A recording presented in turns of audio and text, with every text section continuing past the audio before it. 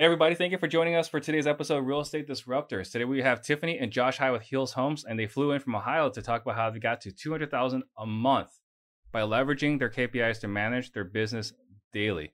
If this is your first time tuning in, I'm Steve Trang, founder of the Offer Fast Homes, the only MLS for off-market wholesale properties, and I'm on a mission to create 100 millionaires. One question I get a lot is how do I become one of the 100 millionaires? The information on this podcast alone is enough to help you become a millionaire in the next 5 to 7 years. Take consistent action and you will become one. When you hear a nugget, please type in the comment section.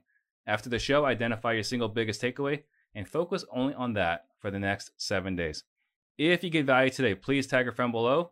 Share this episode right now, and that way we can all grow together. And this is a live show, so please ask your questions for Tiffany and Josh to answer. So first question, what got you guys into real estate? So it all goes back to 2017. I had taken a corporate leadership role. I had really moved up the ranks pretty quickly in corporate space. And I had been flying all over the country managing asphalt plants in the roofing division at Owens Corning. And my little brother was 17 and got diagnosed with cancer. And he spent about a year in Nationwide Children's in Columbus.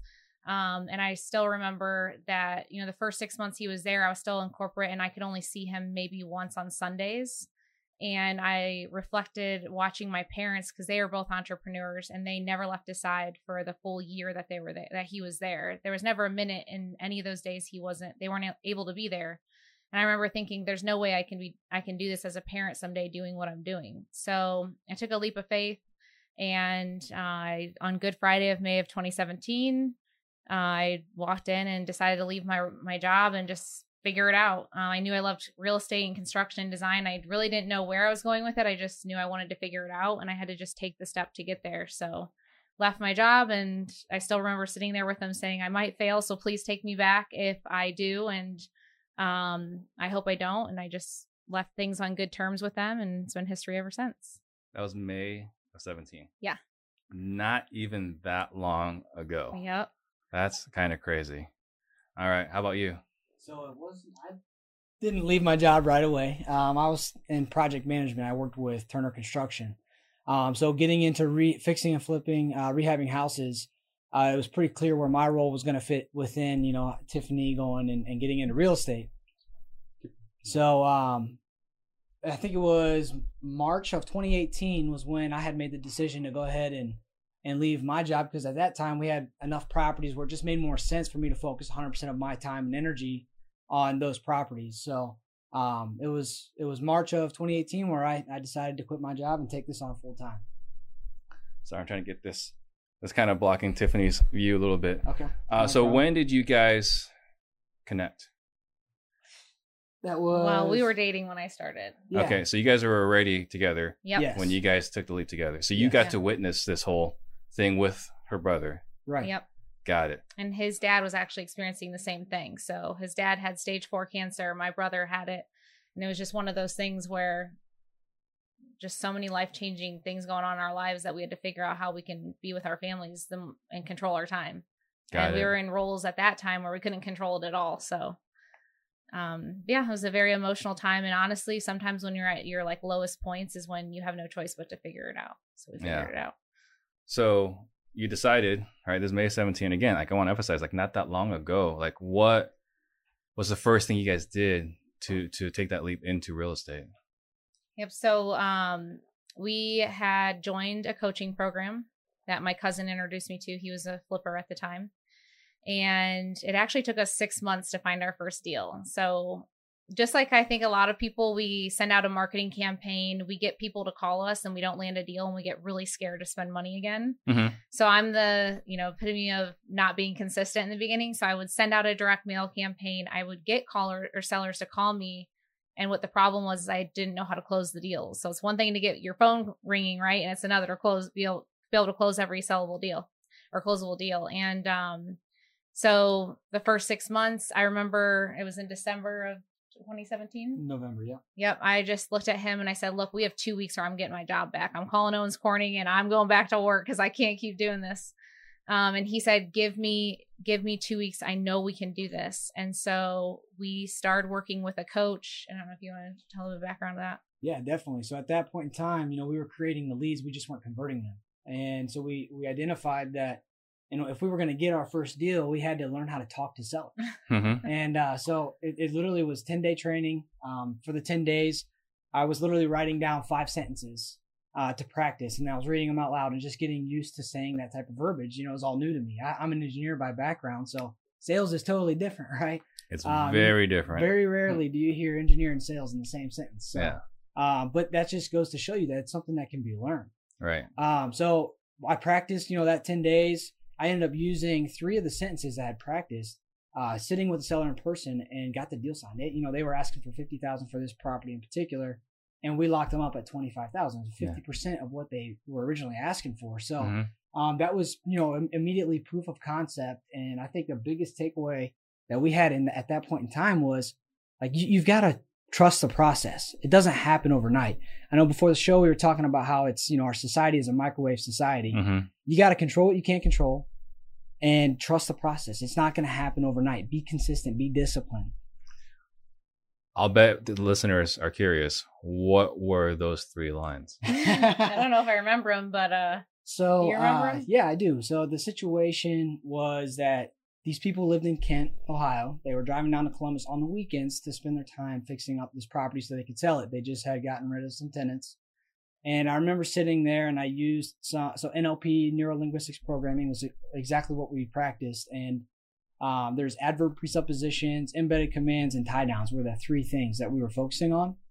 And I remember sitting there, and I was talking with the seller, and I said, obviously you will feel good when you leave this meeting knowing that you don't have to worry about this property anymore, and you can move on with your life, right? And that was one of the sentences. And she was like, yeah, okay. And then she had a rebuttal. I forget everything, but I know that was one specific sentence I used. So I can even break that down for you. Using the obviously piece, that's an adverb presupposition, ultimate, and assumption. The embedded command was, you will feel good or feel relieved. And then the tie down being right at the end of it. So just sentences like that, it's consistently practicing and perfecting your craft that really helped us get kickstarted. And what I, as a sales leader today, 100% believe in with our team. We practice sales tactics every single day. You mentioned, was it 10 days to learn?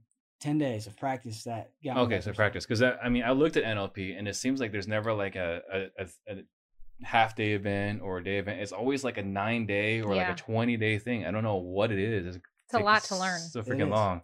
We tried dumbing it down a little bit. Our coach helped us practice, say, here's 3 sentences, use these words, because as you continue to practice and say them enough, you'll be able to fit it into other things you have to say. But you got to, so we would wake up. It was kind of funny. We'd wake up, we would literally repeat the words to each other. We'd do lunch together. We'd repeat the words together, dinner. Then we'd re-practice the words. Yeah. And then they just became natural. And then he started using them in our relationship a lot. So that was pretty fun. Yeah. Oh, it's great. That's a lot of the sales stuff that I've learned. I also use in our marriage. But the problem is that now that my wife is familiar with it, it's not as effective as it once was. Now I know what he's doing. So there's actually a key point I want to bring up right now, if you don't mind, Steve. No, please. A question that we get a lot is people are always asking, what's that one list, or there's got to be some goal in this marketing campaign or sequence or whatever it is. And we're big believers in that there's not like a golden list, right? Every list is going to create leads, opportunities. The key is, are you able to close those or convert those opportunities that you get? Right. And it's perfecting your craft and consistently practicing that we feel makes you able to close every single closable deal that crosses your desk. Yeah, I think that's something that I push more now than before, just because everyone's pulling the same list. Like, you're looking for a magic list, but everyone has every list. Right. Yeah. Right. So how do you separate yourself? So I think that's huge. And so did you find this then, being a former engineer? Engineers doesn't apply to sales, but one thing I like to do as an engineer is kind of break down sales further and understanding at a higher level. Have you found that to be effective for you? Definitely. Yeah. Everything that we do is a very black and white process, and we are able to hold our team accountable because of that. I think a lot of times in sales, it's like build rapport, but what exactly does that mean? Right. Talk about the property. Well, what specifically are we talking about? So we were able to break that down into a 6-step process that's very, very clear. It's accountable and it's teachable. So therefore it's scalable. Got it. Very cool. Okay. So May, you start, and then you said about 4 months, 5 months in, you're kind of like, okay, this isn't going to work. Like you're going to go back to your job. So you were full time at this time. You guys are both full time. Right. Okay. So what was that first deal? So that first deal that he landed, we talked about him practicing those sentences. We did a light renovation on it, and we made like $18,000, I think. Between 17 and 18. And I'll never forget the feeling after we did that. We're like, yes, we can do this. We can do this. And it just took like that first deal to really get your level of confidence. Mm-hmm. And at that time, we didn't know how to raise money yet. So we went into the next month. And I remember because it was leading into the year of 2018. And we're like, let's do one deal a quarter. Can you imagine that? And then we got like 4 deals the next month. And we're like, holy crap, this is crazy, you know? Yeah. And we only knew how to rehab in the beginning. We actually didn't know how to wholesale first. And most people know how to wholesale first and then rehab. And so we were like 4 or 6 rehabs deep with that he was helping me on the side of his job, project managing them. We were actually engaged at the time. And I'll never forget coming home because he would come home from work. He'd go manage all our rehabs, and then he wouldn't get home till late and then go to work at 6 a.m. And it damaged our relationship as a marriage too. Cause I came in one day and I was like, here's the ring, man. This is like, I'm done. Really? Yeah. And I went home and cried to my dad, of course. I'm a little daddy's girl. And he was like, wait a second. Why hasn't Josh left his job? Like, you guys closed $100,000 in these first few deals. Mm-hmm. And I'm like, cause I need health insurance. And he goes, so he used to be my basketball coach. He gets out his old basketball thing that he used to write plays on. And he goes, well, let's spell this out. So, in 30 days, you close 6 figures in rehabs. And how much is health insurance? And I'm like, I don't know. If I get on, he goes, it's probably gonna be $500 or $1,000. Let's assume $1,000. And so, 12 months, it's $12,000 and you made $32,000 on one of those rehabs. He's like, go back, put that ring on and let him quit his job. Yeah. And that's what I did. So I drove home. I said, give me that damn ring back. And you're quitting your job tomorrow. So he quit his job at 8 a.m. the next day. And it's been history ever since. Yeah. Well, that's awesome.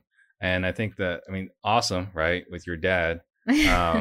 But it's really easy to kind of get lost. Like, why are we doing this? Yep. And I think a lot of us, and that's something that people ask me, the getting into this business, we all get in this business for the same principles.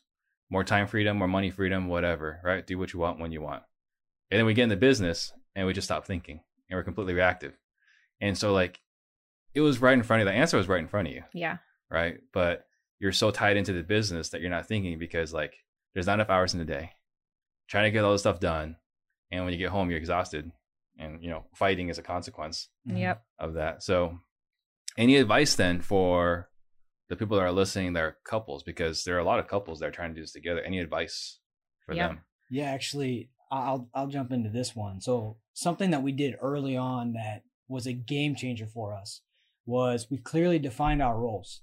So Tiffany is 100% in charge of our systems, marketing, and stuff like that on the back end of things. I'm in charge of our sales team, and our project management on the rehab side of things. So people ask me marketing questions all the time. I have no idea. She has 100% control over that. And the only time I go to her is if she doesn't hit her one number that she's responsible for, right? The number of leads per day. So when we come into a meeting, he has his KPIs he needs to report off. I have mine. I need to make sure I'm producing enough for his team. And then when they lock up a deal and they get a contract for rehabs, he filters through in our transactions, and he just trusts that I'm going to raise all the money for it.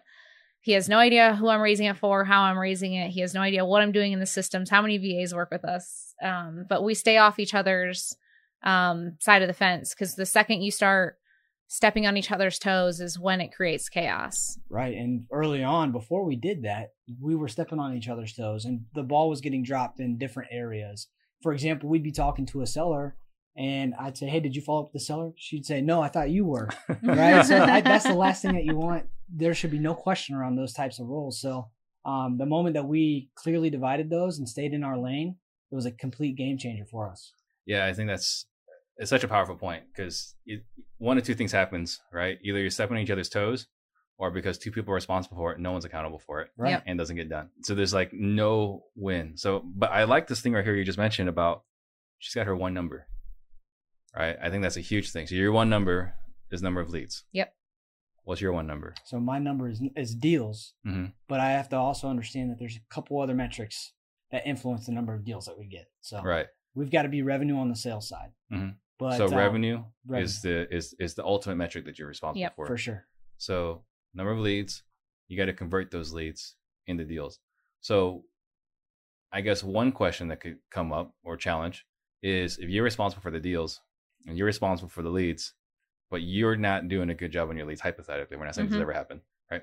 Hypothetically, what happens then to Josh? Like, are you going to like beat him up on it? Like, because his number depends on your number. Oh yeah, I'm definitely gonna beat him up. No, no. I mean, so we have some more black and white KPIs that lead into those two major numbers that we're tracking on a daily, weekly, monthly, and quarterly basis.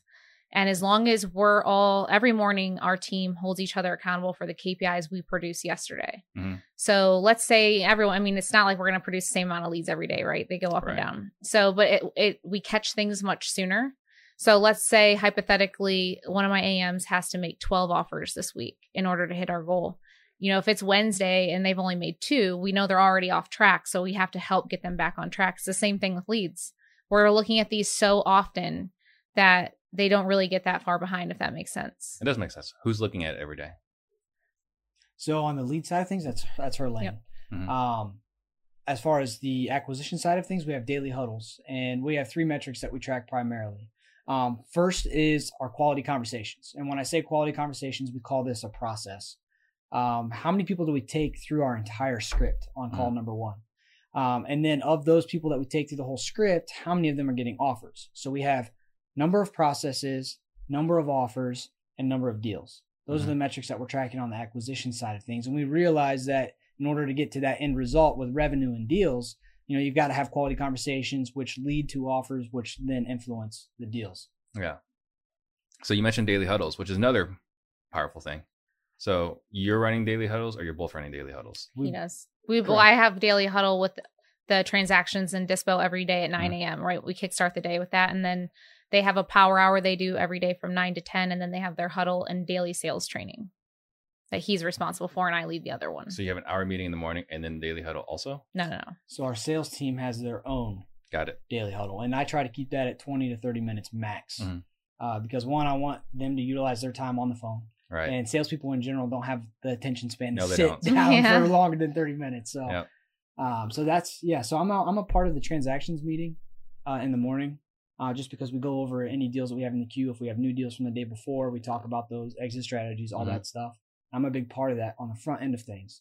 And then we utilize our sales team for 30 minutes max, after about 15, 20 minutes after that meeting. So got it. So from about 9 to 9:15 is when we go over new deals, transactions, priorities, project management, and other priorities with rentals and all that. Got it. Very cool. So I was looking through some of the notes beforehand, and there's something that you mentioned which really resonated with me, and it was that there's a lot of advice out there. It's like work on your business, stop working in your business. Can you elaborate on that? Yeah, I know there's a lot of gurus out there that emphasize to work, get to a point where you work on your business and not in it. Not that I'm not in support of that, right? But look, if you don't love what you're doing every day and you don't love going to the office and making your company tick, then you shouldn't be doing it anyways. But it's just not reality. It's not reality to tell someone who's new to this that you're going to be working on your business in 6 months or 12 months. It's just not. And anyone who's been doing it long enough knows that there's ups and downs to hiring wrong, firing wrong. There's a whole learning process through this whole journey, right? And you need to love the journey. And when you love the journey, you'll find success, and someday you will be able to work on the business. But it's a process. You need to trust the process to get there. Right. And I think that's the challenge. And we got Clubhouse. Clubhouse is really hot right now, right? Yeah, Everyone's talking about Clubhouse. And you hear these guys, and they're coming on, they're sharing advice, right? Advice that, may or may not be any good. You don't know. You can't tell. But you hear these guys saying, make sure you do this, make sure you do this. And because of the seats that we're in, we can tell this guy's been battle tested or not. But it's really hard for someone that doesn't know, who's new to the industry. Is like, do I listen to this guy? Do I listen to that guy? Right. So it's really tough. So there was an advice someone was saying, like, you got to go hire VAs to do cold calling for you. And let me ask you, Josh, because you're the sales guy. Could you imagine right now, before you went through the NLP training, right? Before you closed your first deal, you went to go hire a VA to do cold calling for you. How many deals do you see? You're both shaking your heads. Yeah, no, that would be horrible. Yeah, how good's that VA going to be? As good as I am, which is Yeah. trash, right? Yeah. Right. So I think that's just something that you mentioned that really resonated with me. I think it's really important. And I don't know, do you guys have any advice for people that are trying to get started, like what to do? Because you get all this noise. You know, I just brought up Clubhouse, but that's not the only place where there's noise. But what advice do you have someone that's new that's trying to get started? I think this is the biggest thing. You got to be consistent with your marketing and stop overthinking the marketing. Just get it deployed and create opportunities for yourself. Get good at the conversion, the conversation with the seller. When you are consistent with your marketing and you perfect your craft with your conversations with the sellers, and you control those things, those are your controllables. You have to trust the process and be patient. As long as you're doing everything you can on that end of things, it'll come. Have faith. So that's the advice that I would have. I think the biggest thing is just get started. Like, Right. so, I mean, and this goes with everything, right? I'm guilty of this. I've been wanting to lose 20 pounds recently. Mm-hmm. And Josh is like, well, what's holding you back every day? I'm like, oh, I need to lose weight.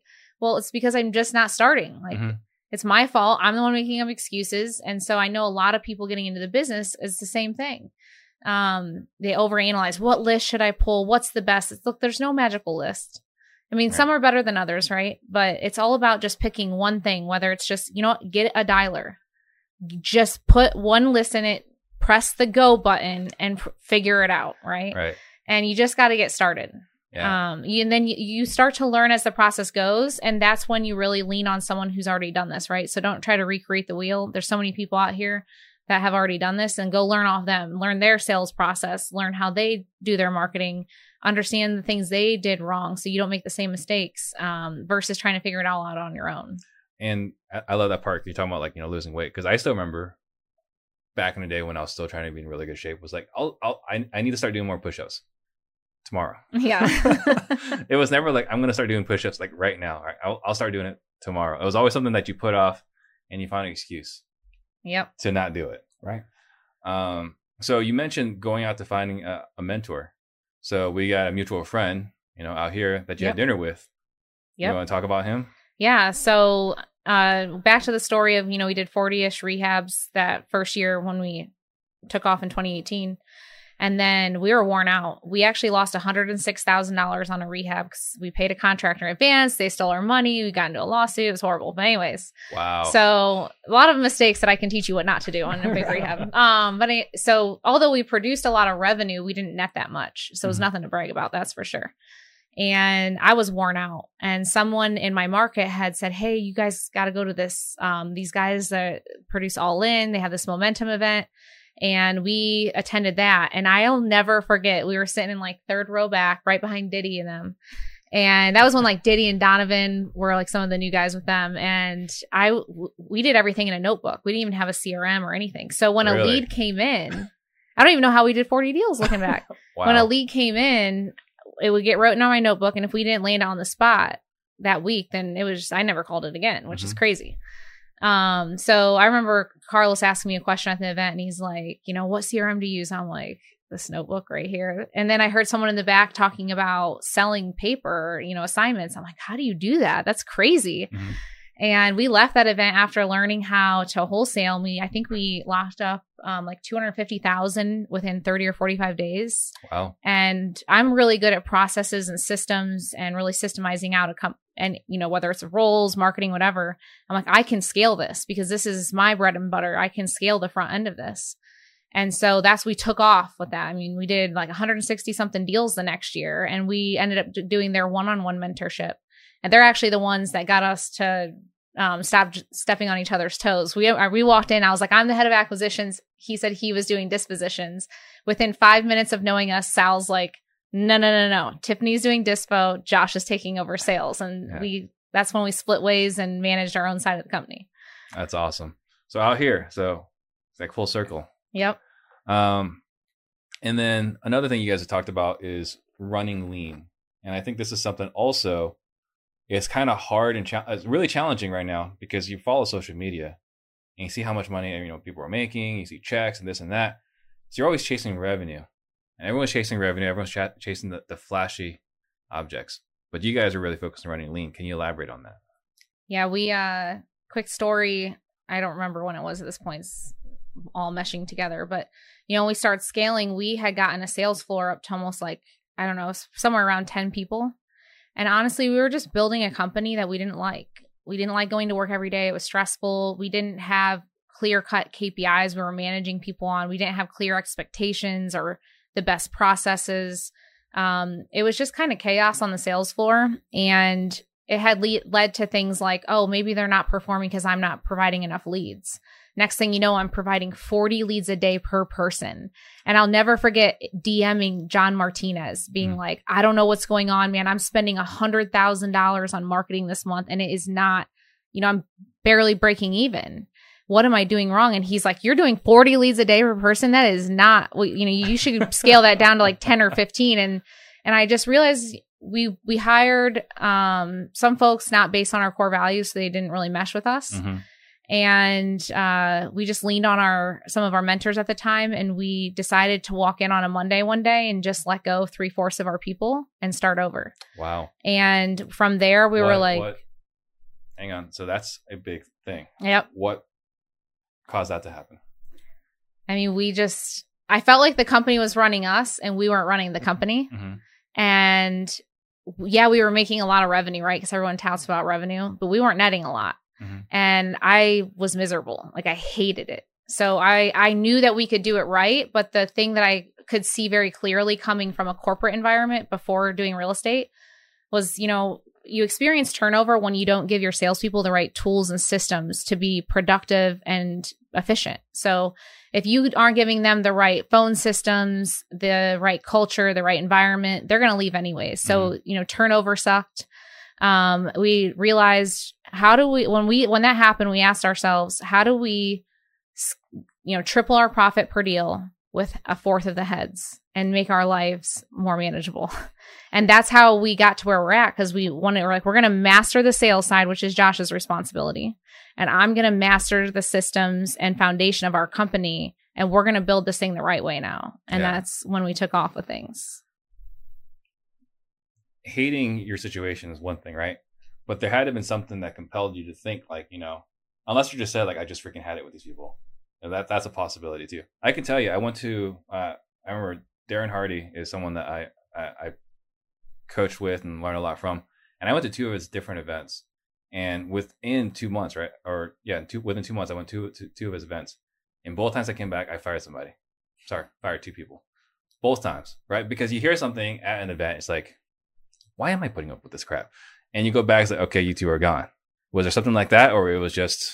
No, I mean, No. it just, It was like, we hated it. I mean, really, with the amount of overhead that we had. Yeah, it was about overhead. It was stressful.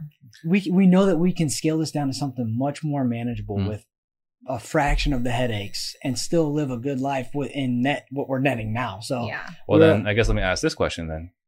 Normally when people hate their staff, it wasn't just about the staff. It was more about the culture that we were creating, right? Because we didn't even have core values in place. Got it. So when we were interviewing people, we didn't even think about like, well, do they fit into what we would want to be around?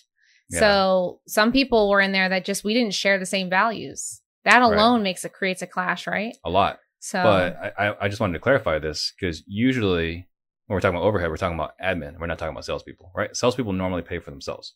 well, it created me. So what happened was, because we didn't have the sales side performing at a peak, right? Mm-hmm. I'm thinking as the owner, oh my God, is it me? Is it me? Is it me? So I just produce more leads. And I'm just doubling, tripling my marketing spend. So the expensive part came from marketing. Really? Yes. Yeah. And then what ends up happening is when you overflow your team with leads, now they can't give every single opportunity the attention that Can't it keep needs. up. Right. So they're half focused on this, half focused on that. So there goes an opportunity. There goes another opportunity. And it got out of control. Or they're cherry picking. Right. Yep. No, that's pretty much what ended up happening. So, yeah. But I mean, we let go of 3/4 of the people on a Monday, and we promised ourselves to build it right the next time. And it has been 9-day difference. I mean, I don't think I've experienced, I was just telling Carlos and Sal last night this at dinner, but the word happiness is like, once you actually feel fulfilled and like this sense of happiness come across you, you don't know it until it's really there. And now our team is like a family, and we walk in there and everyone is like, we all know that we're out here to make sure everyone in this environment wins. Mm-hmm. We have fun. We're consistent. We're predictable. And when you build a team like that, you don't need a bunch of people, right? Like we're all high performers. Everyone's making great money. And that's what we want. We want to be able to provide an environment. Now we're focused on how do we keep helping the people in their seats get more and more productive versus hire more and more heads. So let me ask this question, because this is I look at a lot of businesses. We're in the sales marketing business. That's what we're all in initially. But eventually you scale and you get to people and finances. So right now we're talking about people. For someone right now that's actually doing deals and they're trying to grow, what advice do you have for them as far as hiring? Because you mentioned core values. Yep. Feels like a family, the culture. What did you guys do to build that? Yeah, one thing I want to point out, we actually recently had a conversation. It seems like this happens a lot. It's very similar to when do I leave my job? Mm-hmm. But this case, it's more of when do I start to hire people? Because I know if I take the time and energy to interview people and onboard them, it takes me off the phone. Therefore, I'm not creating revenue. Mm. Well, at some point, you're going to have to make that decision. There's never going to be the right time, right? Yeah. The right time is now if you're ready. So, just take a leap of faith, control what you can and trust the process, and it'll all fall into place. So, the advice that I would have is, start taking action now, create your core values. And the key is you got to hire someone that matches your core values and is coachable and self-motivated. Those three things. If they have those three, attributes, then you can coach anyone these skills. Just like I said before, I'm an engineer who learned sales tactics and is really good at sales. So, you can definitely learn and these are teachable things. So take a step back here, because I think these are all valid points, but we're presuming everyone that's listening knows their core values. How does someone find their core values? Yeah. So we actually, we hired Scott Hannes in the industry. I don't know if you've heard of him. He's an HR consultant. So one thing I have learned over the last 3 years is you can run into HR issues. So make sure you get very good at HR situations. So we outsource that now. My mentor right now is teaching me how to find the who to handle something instead of always knowing how. So we hand some of the things off with him, and he did exercises with us. And just because you have core values today too, maybe it's just you, or maybe it's you and a partner, and then you start growing a team.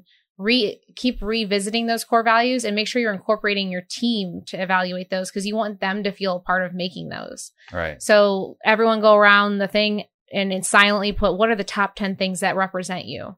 And then everyone start comparing notes. Is there a common thing between us all? Is it integrity? Is it, I know Mark Evans has a Care 360. I love his core value with that.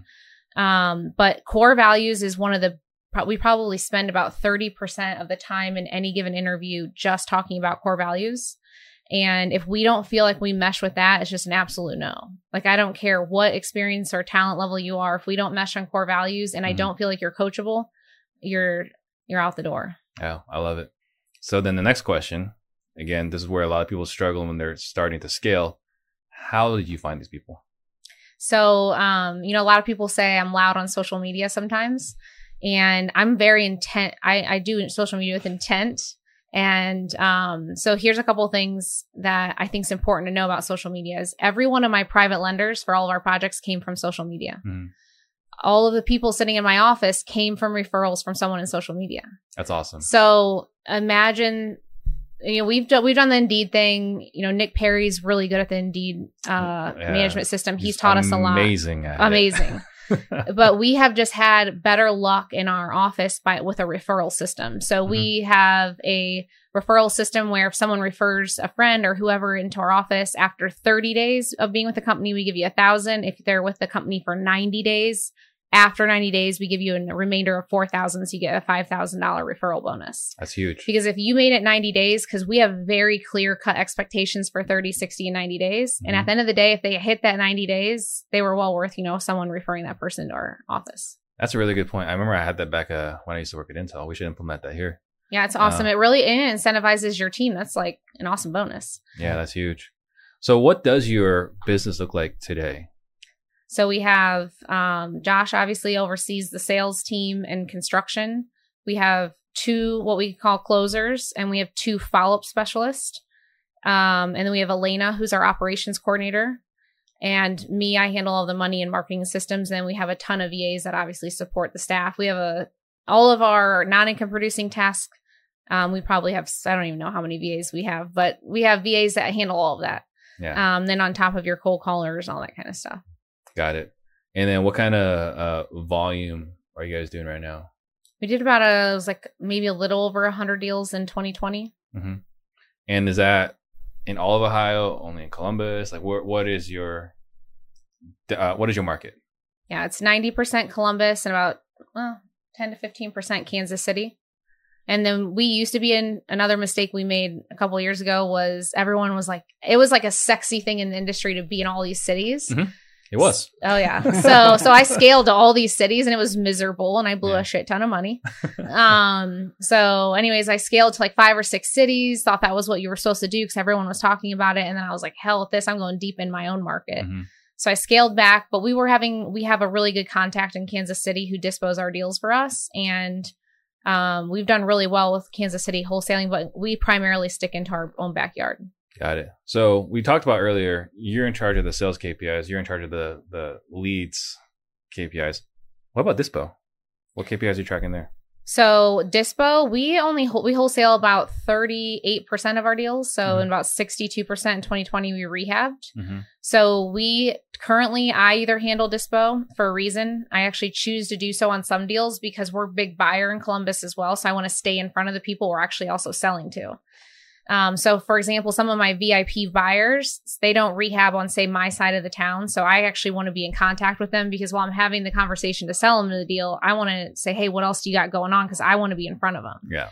And then we have a girl in the market that dispos our deals for us, and she dispos a lot of big investors deals, and she acts as like a dispo manager for all of us. So we require at least 3 offers on every deal.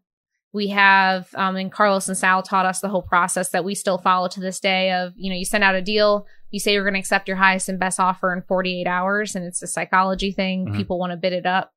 But yeah, I mean, we don't accept a deal unless we have enough offers to really understand where the number sits. Got it. Cool. And then we're talking about running lean. I mean, what is your guys' monthly marketing budget and monthly overhead? Yep. So we spend a floating anywhere between like $16,000 to $20,000 a month on marketing. Mm-hmm. So one stat to know, and this is really good for newer folks that are maybe just getting in the game or they haven't gotten their deal. So as you heard previously, I told you that a lead would come in and I'd write it on a notebook paper and never call it again, right? Yeah. So it takes today in my stats for 2020, it took 125 days on average by the time a lead came into my system before we put it in contract. Wow. Right. So if you haven't been doing this for 3 to 6 months, you aren't giving your marketing enough time to perform. And I do feel like there's one thing that we do really well at is follow up. So the way that our systems are configured internally, a lead never gets left behind. It's a campaign that I always say a lead never gets left behind. Mm-hmm. So we hit every lead in our system at least once a week or once a month, depending on, where it floats in its follow-up. I don't know. What was your question again with that? Well, we were just talking about the Dispo KPIs or marketing spend. And then, so the marketing spend and then the monthly overhead. Yep. And then a lot of people ask us, how do we pay our acquisitions? So our acquisitions are on $2,000 basis. They get commissioned on a tier structure, which we actually do quarterly now versus just monthly. And then we also have a team bonus that we do. And so when we hit we have a goal and a stretch goal that we set every quarter. And if they hit the stretch goal and the regular goal, everyone gets paid that bonus, including Elena. It's a team environment. It's a team goal. So one of the biggest things we've tried to create in our culture is a team environment. So I'm trying not to create a shark eat shark environment where people are like chasing each other's leads. I want them to work together to get a deal done. Right. Because all we care about is deals getting closed, right? So we don't make money unless they make money. Mm-hmm. So we have a team incentivized bonus. And this year we just launched a year incentive bonus. And the reason why we did that was, it is what it is. Sales experiences turnover. It's one of the highest turnover careers probably out there, regardless if it's real estate, right? Yeah. So I thought, I have a really good core team right now, and I would love it if we were all still together at the end of the year and we don't experience turnover. So we said, let's put a crazy bonus in place that you have to be at the company to get it. when you get it, we have a goal to hit it. And once we hit it, everyone gets paid out it. So we have a sales goal to hit. And once they hit it, everyone gets paid out $20,000 bonuses this year, each salesperson. And so that's just really like our way of saying like, you know what, let's take less net on this side to make sure that we take care of our family, right? So we want to take care of our family. We want to be working with the same people in a year from now. Like we love the people we work with. We want to make sure they win too. That's awesome. Huge. There are a lot of people in Ohio. I mean, there's not as many people in there, but there are a lot of people in Ohio, right? How do you guys separate yourself from your competition? I think that's a great question. First and foremost, I'm a big believer, and this kind of goes back into the hiring thing. You know, when people start to go and hire salespeople in particular, I will put myself up against anyone in the industry as far as sales leadership goes. I don't care who walks through that door. If they're coachable and they are core value in alignment with our core values, I can coach them and get them to a point to consistently perform. So to answer your question, what separates us is our sales process, which it's so black and white and so teachable that's what separated us. Our sales process and sales leadership in particular. Just about closing every closable opportunity. Absolutely. Right. Yeah. And to contribute to that, it's what we do on a daily basis. We have 4 fundamentals that we train on. We focus on one fundamental every single week. And I'm a big believer. I think it was Bruce Lee had a saying. He said, I don't fear the man who knows 10,000 kicks. I fear the man who knows one kick 10,000 times. So we want to get really good at just these 4 fundamentals. That way we are able to close every single opportunity that crosses our desk. And those 4 fundamentals are? Yeah. So the 4 fundamentals are making sure that we're setting expectations. We want to make sure that we're handling resistance the right way. How are we uncovering motivation? And then the last piece is making sure that we're uncovering any type of roadblocks that could get in the way of our seller taking action. That second thing, the resistance. Tell me more about that. Yep, that's a great question. So one thing that we all subconsciously react to salespeople, whether we realize it or not. And my favorite example of this is, I don't know, Steve, have you been to a Best Buy recently? Of course. Okay, so when you walked in, what's the first thing someone said to you? Hey, can I help you with something? And what'd you say? No thanks, I'm just looking. Exactly, yeah. So we all react to salespeople in this way. Why? It's because we have some sort of fear or anxiety, right? We're afraid that this salesperson is going to try to rip us off. He's going to close us. Right, exactly, right. And so we just take that into consideration. And one thing that we do to help with that is we want to go for the no. We want to be one step closer to, hey, it sounds like you're just not ready to do this right now. And subconsciously, that's going to push them closer to a yes. Or if it is a no, they're going to let us know that immediately, right? And so that's one of the fundamentals that we practice every single week. So every week, yeah. Wow. Okay, that's awesome. Let's see. So what else was there, guys? Please ask your questions. So what is your guys' motivation? Is it what you talked about at the very beginning, or is there anything else now that you've been doing this for 3 years? What is your why? And I have a little 4.5-month-old baby at home, and you know, everyone always said when you had kids, like your perspective on things on life will change. So I think things have changed a lot for me the last 6 months. And we just recently moved, thank God, into our dream house. Like we've always said, we're going to live on the water. You know, we're going to live on the water. We're going to live on the water. Well, we live in Columbus, Ohio. There's not very many lakes around. Well, there's a little hidden gem outside of Columbus, and we just moved on it. And my perspective on life really changed. So ever since I've had my little girl, just being able to walk out and like see the sunrise over the water every day and be there with my child is my top priority. And, you know, if you would have asked me this 2 years ago, I'd have been like, oh, we're going to do $1 million a month. And not that I don't want to do $1 million in 1 month still, but there's a process to get there. And I respect that process more now.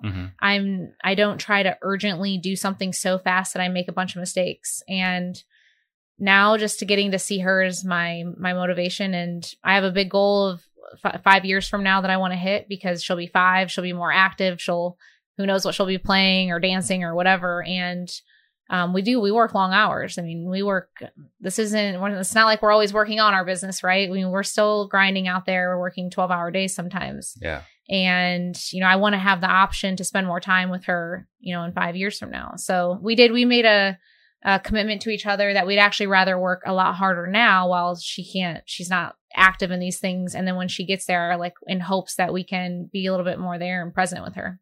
That's huge. Yeah, I think another part of that too, absolutely our family, making sure that we're set up, our daughter set up for success in her future, right? That we're able to pass these types of values that we're learning, through being an entrepreneur down to her. But also we have a real opportunity to impact lives as well, and whether that's on the active side of things in our real estate business with every single person within our business, we have an opportunity to change their lives. Mm-hmm. The people on our team, the lenders that are lending our properties, the sellers that we're working with, the vendors that we're working with, every single person that we touch, our goal is that we are having a positive impact on their life. And then when you take that also to the education side of things, it's the most fulfilling thing that we've experienced. Did you say he was 27?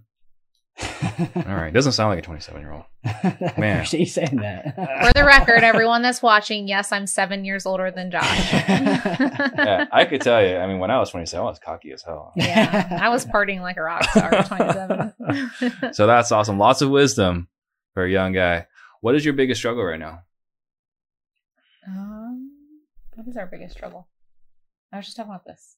Oh, I think from like a business perspective, one of the biggest things we're trying to focus on is how do we make money off of every lead that comes in, whether it's buying the deal or not, right? So we were talking about this before the show. Mm-hmm. I think there's a lot more ways to make money off the marketing you're bringing in than just buying it as is, right? So whether it's referring it to an agent, we have relationships with a mortgage broker now, buyers, agents. I think that we all get caught up in just like buying the property as is and letting it go if it doesn't work. There's so many more ways to make money off of a lead than what we think. So I think one thing this year that we're really trying to hone in on our processes and figuring out how can we add value to our company, whether it's, $500 a month is $500 a month, right? Mm-hmm.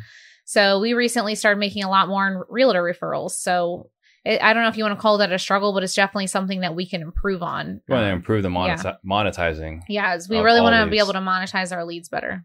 Gotcha. Are either of you licensed? I am a licensed. Yeah, I'm licensee. All right. And then I imagine that your broker is in some way or another trying to influence how you monetize these leads. No, he doesn't have the commission structure like most. Right. But I mean, like, you got to blow up your team, like stop focusing on wholesale, or because there are people that I talk to, right? They're like, Steve, you're licensed and you're wholesaler. Like,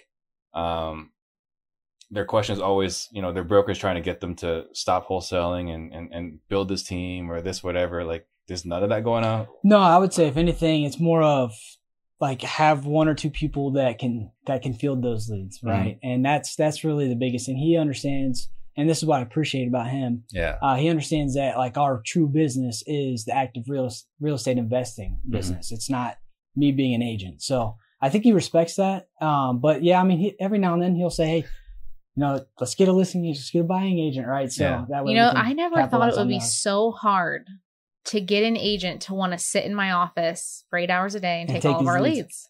Like every time we bring an agent on board, it's like they want to go just create their own company right away and they want to do their thing. And it's like, wait a second, I'm like willing to hand you hundreds of leads. Like, why aren't you willing to sit in our office? Yeah.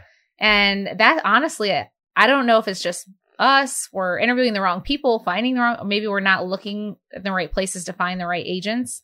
But that has been something that we've struggled with the last couple of years. We have a really good one right now, but one thing we've noticed is, we need at least a buyer's agent and a listing agent, because we've started making money now off of, well, if we can't buy your house as is and you already have a friend that's a realtor listing it, oh, by the way, what are you looking for? So hopefully we can find you the house, mm-hmm. right? So we're trying to get better at that process and systemize it, since, coming from a brokerage is not where we originally started. Your salespeople, they're totally happy sitting in an office 8 hours a day? The people that we have right now, yeah. For your sales team? Yeah. We've ran into that before. We've definitely had some talent in our office that were really good, and then they just got burnt out because they didn't like sitting at a desk all day. And I think this is big actually in the interview process. When you're talking to salespeople, don't sell them on some false hopes. You got to be as transparent as possible. And one thing I tell anyone that comes through our office to interview, I say the same thing I do to a seller. Hey, I want to be as open and honest with you about everything. I want you to be able to make a confident decision on whether you think that you can this is a role you can see yourself doing or not. Yeah. And if not, let's part ways. Let's not even waste any time or energy on it. Are you having this conversation with the realtors? Yes. So we do talk about it up front, saying how we want you to sit in our office, and then they'll tell you what you want to hear a little bit. But I will say we haven't gone through the same interview process, which we probably should. That's what I was going to say. So thanks for the advice while we're sitting here. But we haven't gone through the same interview process of them being on our team.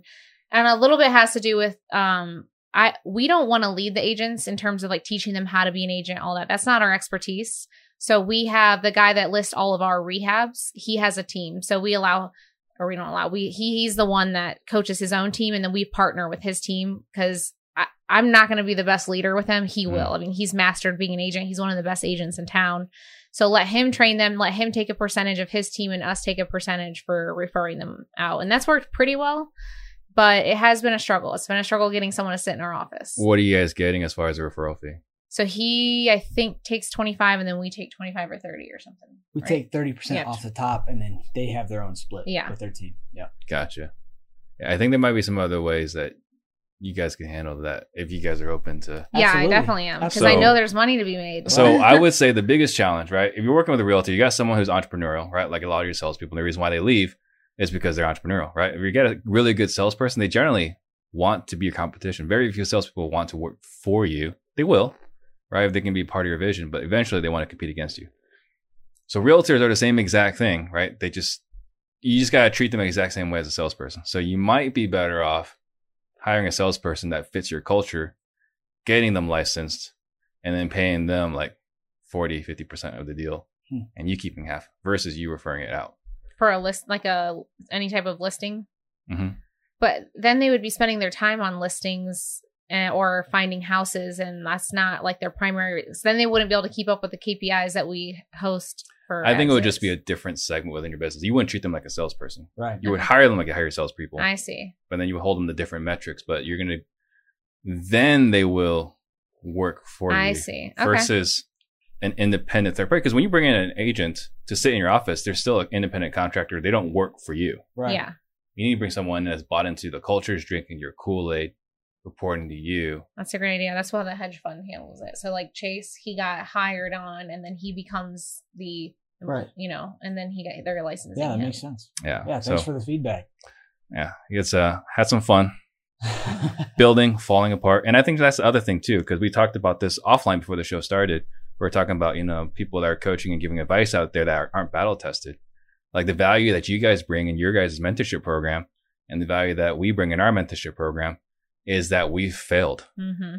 So not only can we help you make more money, we can show you where not to lose money. Yeah. Which is very valuable. Very underrated. Yeah. Sometimes something people don't appreciate. Right. Yeah, people don't quite appreciate. So Chris Vasquez, he has a question. What kind of return are you guys seeing on that $20K marketing spend? So just so you guys all know our goals this year, on the wholesaling side, we have a goal on the front end KPIs, marketing spend, all that to never hit under 150,000. And we have a stretch goal. It's at 200. Correct. Yeah. So I don't have all my numbers in front of me, but so we're spending the money as if we're hitting that. So one thing that's a little bit different for us is we've been doing it long enough that we have, say, 13 or 14,000 leads in our system. Wow. So sometimes in spending money on new marketing, it's about how do we reach more old leads to bring them to life. Mm-hmm. So one thing that I'm actually thinking about including is we have a role called the follow-up specialist. And so when someone gets hired into our company, they have to start in this role first. And the beauty about it is you can find, someone that works at Best Buy or a bar. A lot of people ask us, do you hire people who already have real estate experience? Mm-hmm. My answer is absolutely not. We actually prefer they don't have real estate because we can grow them into what we feel like they should become in the sales role. If they come in with preconceived knowledge of real estate, it's harder to coach them, right? So let's say someone comes in and is a bartender, we can put them in the follow-up specialist role and we can over time turn them into a closer, but they have a path to get there. So they pass a lead live. We have a whole process for it to a closer. They close the deal. Then after they close the first 10 deals at the company, their commission goes up. After that, we slowly train them into being a closer. So there's a career path in it with us, right? So you can move up over time, and there's very clear-cut times in when you get to have commission increases. Yeah. Does that make sense? It does make sense. Yep. So as far as the return goes, right, the marketing piece. So, like I said, we spend anywhere from 15 to 20,000. So call it 20,000 a month, and you're expecting, and we're expecting plus. 150 minimum. Got it. And do you guys have a preferred direct to seller marketing method? No. This last year, I would say was pretty evenly distributed in terms of like what percentage of came. Mm-hmm. So, we had 40% come from SMS, 20% come from RVM. The rest of it was split up between cold calling and Facebook ads is what we do. And this was revenue, right? And of our revenue, yeah. Revenue, I don't know about the deal count. I just know the revenue, percentage of the revenue. Got it. And then are you guys looking at multi-unit properties? So that's one thing that we get asked a lot too. And look, commercial is sexy as hell right now, right? Mm-hmm. So we're really good at what we do and we love doing what we do. And so a lot of people chase shiny objects. And so for us, obviously sometimes multi-unit comes into our marketing stream and we can work it no different than a single family in terms of wholesaling. But in terms of multifamily, it's not that we're not going to get into it, but I would rather stack cash at something I'm really good at and lend it into someone else's deal and let them manage it and all that. Does that make sense? It makes total sense. And it's really hard as an entrepreneur to stay focused. That's one thing over the last 2 years.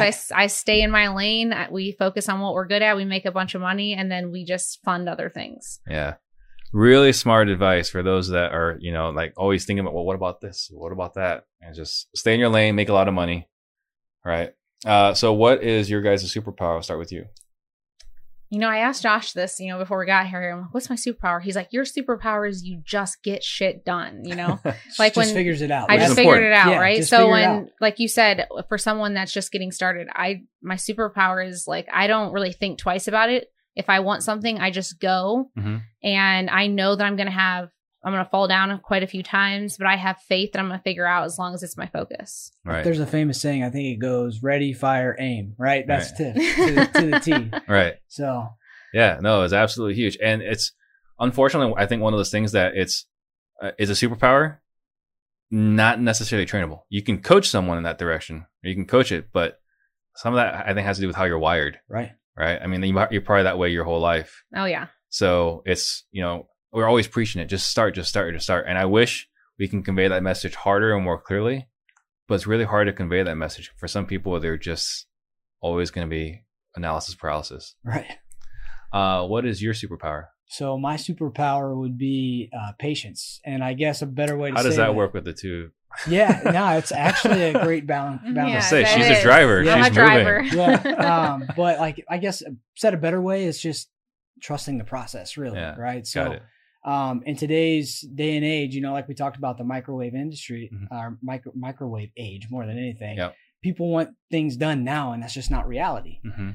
So for example, when we go back to our first 6 months, we didn't have any deals. Like I trusted that we were going to get a deal. I had patience that, hey, if we continue to do this, it will happen, right?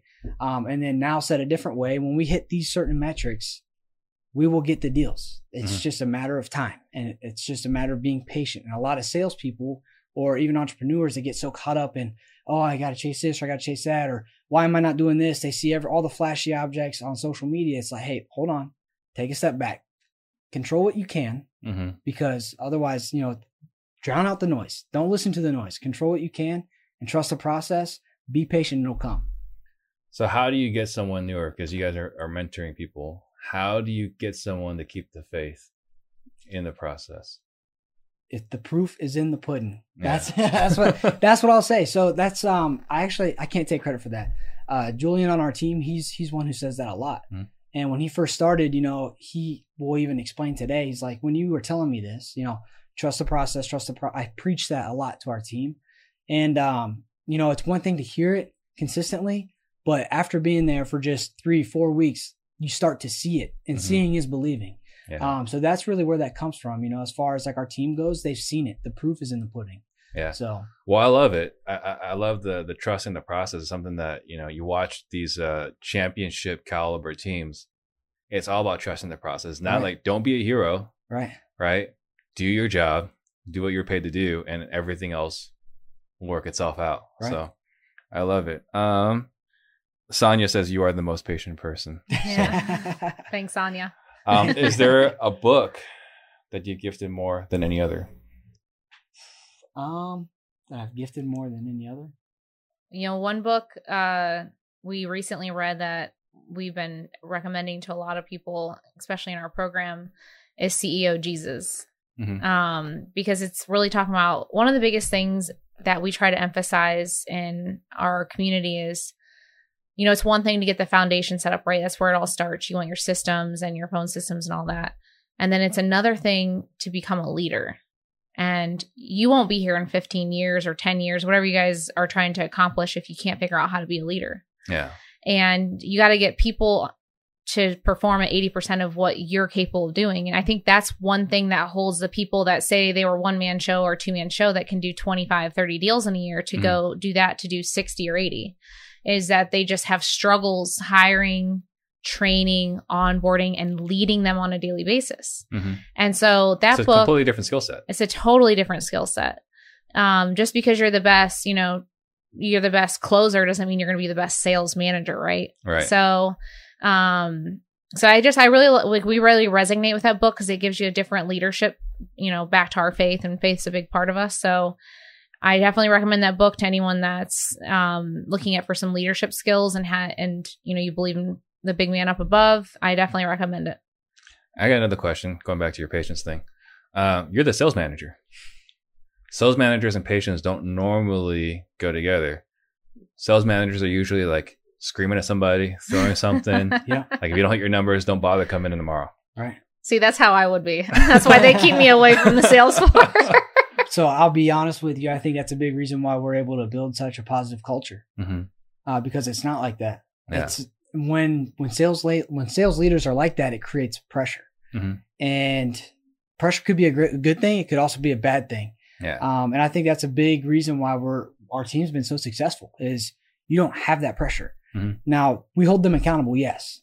That was my next question. Yes. There is accountability, but there's a right way to hold people accountable, right? What is it? There's an effective way. I think it's patience. It's coming down to people's level. It's when you have those tough conversations, it's, hey, listen, you know, you have 2 offers right now and it's the end of Wednesday.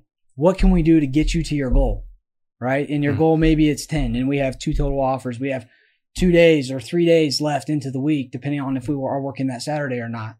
Let's game plan. What do we need to do? Right? It's working together and not you effed up. You did this wrong. You. It's not. It's not like that at all. Yeah, I love it. How many salespeople do you have with you? So we have 4 total people on our sales team. Got it. Awesome. Very cool. So I want you guys to think about last thoughts you guys want to leave listeners with while I make a couple of quick announcements. Guys, if this was valuable, please like, comment, share. Let everyone else know about this.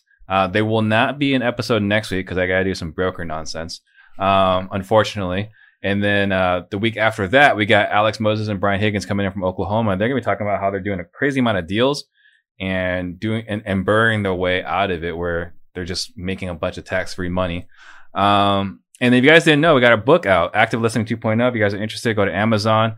You can do a search for Steve Trang, or you can do a search for Active Listening 2.0. You guys can find it. For you guys, it's 99 cents right now. It's only going to be 99 cents for 2 weeks. And after that, we're going to be going back to $10 on the Kindle. So someone wanted to before we go to how someone can reach you, last thoughts, I'll start with you. Yeah, so I can't take credit for this saying. I played football at the University of Toledo, and Matt Campbell was my head coach when I was there. And something that he would say a lot is winning is a habit. And what he would say is, you don't show up on Saturday and just win football games. You got to win in every aspect of your life. It's no different being an entrepreneur. You got to win with your personal development. You got to win with the relationships that you're creating. You got to win making sure you're controlling all of those controllables, you know? Yeah. That's actually the saying for our quarter right now for our team is winning is a habit. We break every huddle, every meeting with winning is a habit before we do a 2 clap to break. So that would be the last thing that I have for you guys. Just make sure you're creating those winning habits consistently and that you're disciplined with it. Awesome. Very powerful. I would say, you know, a long time ago, a mentor told me to just focus on results and ignore the crowd. So there was a time getting into this business, right, that there's just so many people flaunting HUDs and checks and all these things. And you're lying if at some point it didn't like get in your way of just, comparing yourself to one another. Look, ignore that. And a lot of people ask me, how has your coaching community grown? My whole coaching community, we take pride on this, has been built by results. Like it's all been word of mouth. So if anyone reaches out to me to get into our coaching, it's just because they know someone that got results in our community. And so everything in our active business is how do we drive the result we're trying to hit? Here's our revenue goal. Here's the goals we want to hit for our people. And every day our focus is how do we get there? And what you focus on expands. Yeah. And we ignore the crowd. So whatever's going on around us, we don't really pay attention to. It's funny, we were in a conversation earlier at Bash. I'm like, how do you not know all these people we're talking about? I'm like, dude, I got too much going on during the day. I don't know how to know all these 100 people.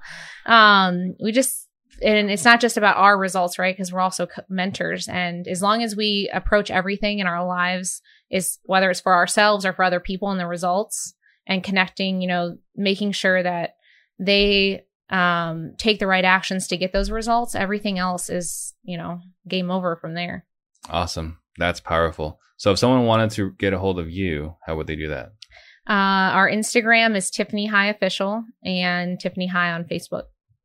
I still have not gotten on TikTok, but I did watch your thing about the whole TikTok. Everyone's blowing up on TikTok, but I did get on Clubhouse, guys. I am on Clubhouse. So my Instagram is Josh High Official and Josh High on Facebook. Awesome. Very cool.